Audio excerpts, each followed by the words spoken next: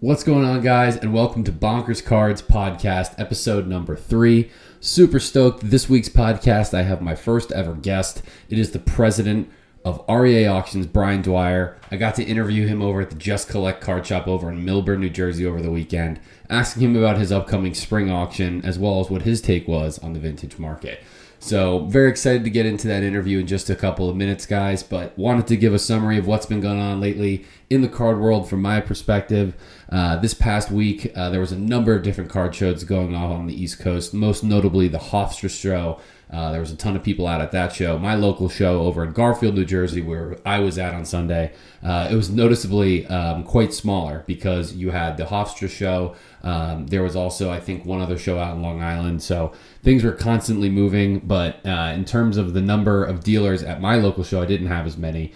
For those of you watching on YouTube, if you're listening on Apple or Spotify podcasts, you won't be able to see this. But I did pick up some beautiful vintage from the 50s. Clemente, Yogi, Hank, always picking up the iconic names. So it was a good time there. Also, last week, for a lot of people that might not have seen my video, as you all know, I'm a huge 1954 Topps collector, and I was able to upgrade my coveted Hank Aaron rookie card into an SGC 4.5. So I unfortunately will be parting way with my SGC 1 Hank Aaron, which you guys will all remember. If you watched, one of my first viral videos was me unboxing my 1954 Topps Hank Aaron. So I am going to be sad to see it go, but I can't complain having an SGC 4.5. That was an awesome get for me. So if anybody is out there interested in watching, I do have an SGC1 54 Topps Hank Aaron that I am going to be looking to trade or sell. So if you are interested in potentially doing a trade with me, I am looking for about $21.50 in total value for my Hank Aaron SGC1. So please reach out, shoot me a DM, comment, like this post, let me know that you're interested, and I'll be happy to talk some deals. So those are the big events that have been going on in the hobby for me. If you guys have been enjoying these podcasts, please like, subscribe, share with your other hobby friends. I'd be happy to do it.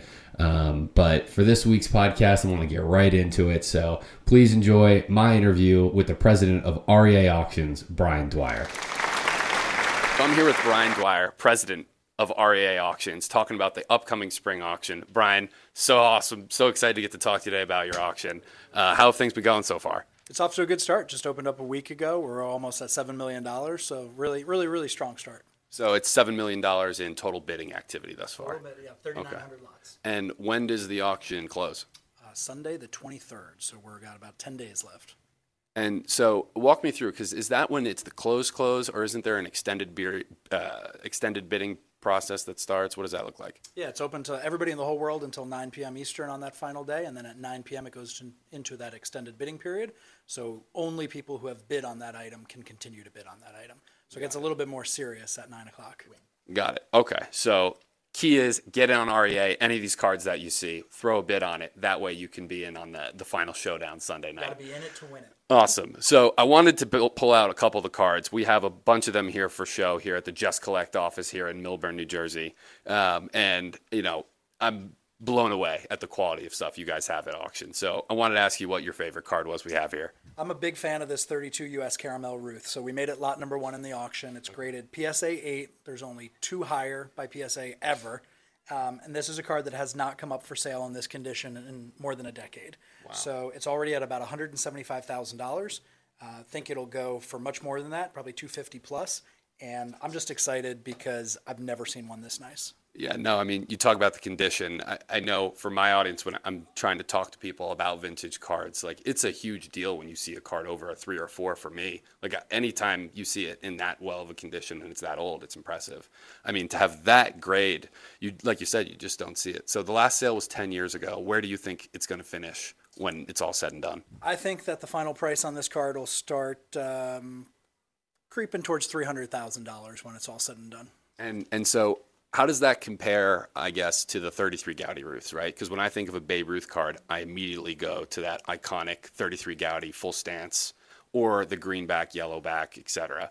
How does that compare in terms of valuation of that card and I guess the rarity as well? Yeah, so this card's definitely more rare, but that can sometimes hurt a card's value. So I think Gaudis are known to sell for $300,000, $400,000, $500,000 plus, in this condition. They're more widely collected. There are more options to choose from. I think this card's a bargain at $300,000, as crazy as that sounds.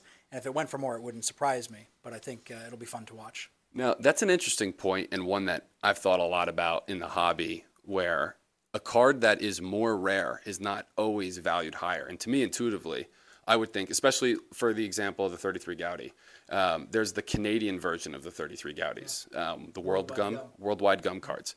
Those cards are way more rare, but they don't go for the premium that the U.S. Gaudi card does. So intuitively, it's more rare. It should be more valuable. What is holding it back from scarcity, making it more valuable? I think sometimes it's just knowledge that people don't even know that it exists, right? So we get fixated on these mainstream Gaudis, we get fixated on these mainstream Topps cards, and sometimes people don't deviate to see what else is out there, and so that can hurt these cards. But I think it makes them great values, and I think anything high grade, anything Ruth, and rarity is king. I mean, I think a card like this U.S. Caramel really fits the bill. Yeah. Is there any other iconic players in the U.S. Caramel set? So you've got Ty Cobb. U.S. Caramel is also very cool because it has cards of guys like Bobby Jones, and it has some non-baseball players. So it's a very cool set that I think doesn't get its respect. But hopefully this will draw some eyes to it. Yeah, no, I mean, that's the type of stuff that I love to see. I think the novelty vintage stuff that's been able to hold on through the years. I mean, we're approaching it being a 100-year-old card. And again, the condition is awesome. I mean, I wanted to pull out a couple of these cards here just to showcase the quality of this stuff. I mean, having two PSA 9 rookie cards of Sandy Koufax and Clemente here is incredible. Brian and I were just speaking before. Where's this card at right now? So this Clemente card's at $780,000, and the Koufax is right behind it at about $255,000. Right. So the current sum of these two cards is already at $1 million, and we expect this Clemente card to go north of $1 million. The last two have broken $1 million. Okay, so if the last two have broken $1 million, we should feel pretty confident that this PSA 9 Clemente will follow suit. I had to bring out my favorite personal card is the 1954 Topps Hank Aaron rookie card. I just acquired this for my personal set. I've been building this set for a long time, but I don't have it in a 7.5. This is a gorgeous example of the card. The centering and color of this card is iconic, absolutely beautiful. We expect this to go somewhere in the 40s, 50s range. Probably 30,000. 30,000. So that's a bargain. Yeah, there you go. That's the budget. I also wanted to pull out the 48 Leaf Jackie and the 49 Bowman Jackie. So what I'm stunned with, again, is the condition of this 49 Bowman Jackie. So I guess to you, can you speak at all to the 49 Bowman set and the importance of this card? Yeah, I mean, it's an iconic card from a great set. I mean, Bowman, very short window, 48 to 55. Jackie, obviously prime of his career, 49, MVP season.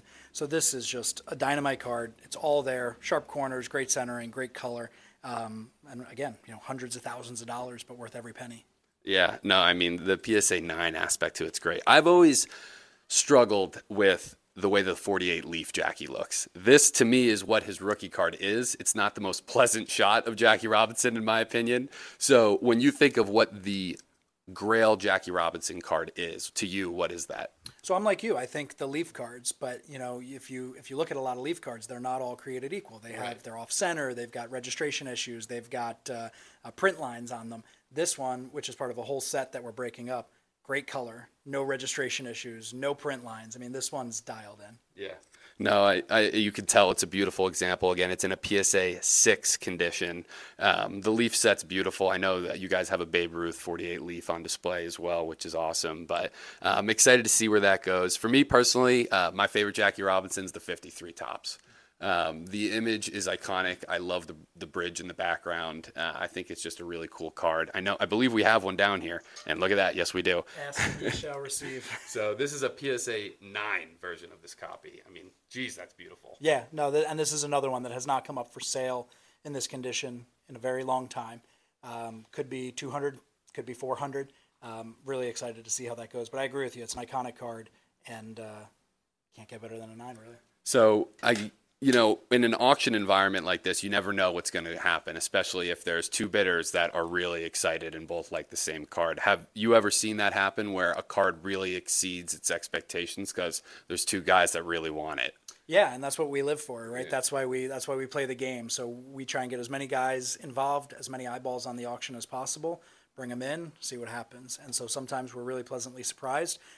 But if you want something, you know, you got to be high man at the end of the auction. And I can imagine the frequency of that happening probably increases when you have cards like the Caramel where they just don't come up in a decade. You don't know when the next chance is that you're going to have it going for this card. So I can understand how that can kind of pop up. Absolutely. Yeah, you know, you're going to have to be a market maker on a card like this. So that's why I said, you know, it could be 300, could be 400, could be 700. Nothing would surprise me because we have nothing to compare it to. Yeah, wow. I mean, unbelievable cards. Again, these guys are down here at the Just Collect shop here in Millburn, New Jersey. I'll be showcasing some of the other cards that they have up for sale. Brian, I just wanted to ask you before we part ways, in terms of what you've been seeing in the vintage baseball card market, let's call it over the last 6 months. How do you feel the market has held up in some of the downturns that maybe people have been speaking about? And what's your foresight into what the future looks like? Yeah, so I mean, I think from my experience, and then even just looking at all the data, vintage has been the strongest area of this market. So we've seen tremendous consistency. We've seen a lot of new people coming in. We've seen people gravitating towards these big names, these Robinsons, Clementes, Aarons, Ruths, Garrigs, Cobbs. So I think it's a very strong market. I think it'll continue to be strong. And I think, obviously, there's no wrong way to collect, but vintage is a pretty cool area to be in right now. Yeah, I was given the advice a long time ago to collect what you love, and I think a lot of people gravitate to these iconic names because they can, you know, associate themselves either to that team, that player at the time. So I know once you get to this level, it is important to have a very firm understanding of what the valuations are in the market. But it's good to hear that vintage has held up well, even in some of the more, you know, turbulent times in a lot of, you know, call them alternative asset classes over the last year. So I really appreciate the time and unbelievable collection, and best of luck at the auction on Sunday. Yeah, I appreciate it. Awesome. Thanks, guys.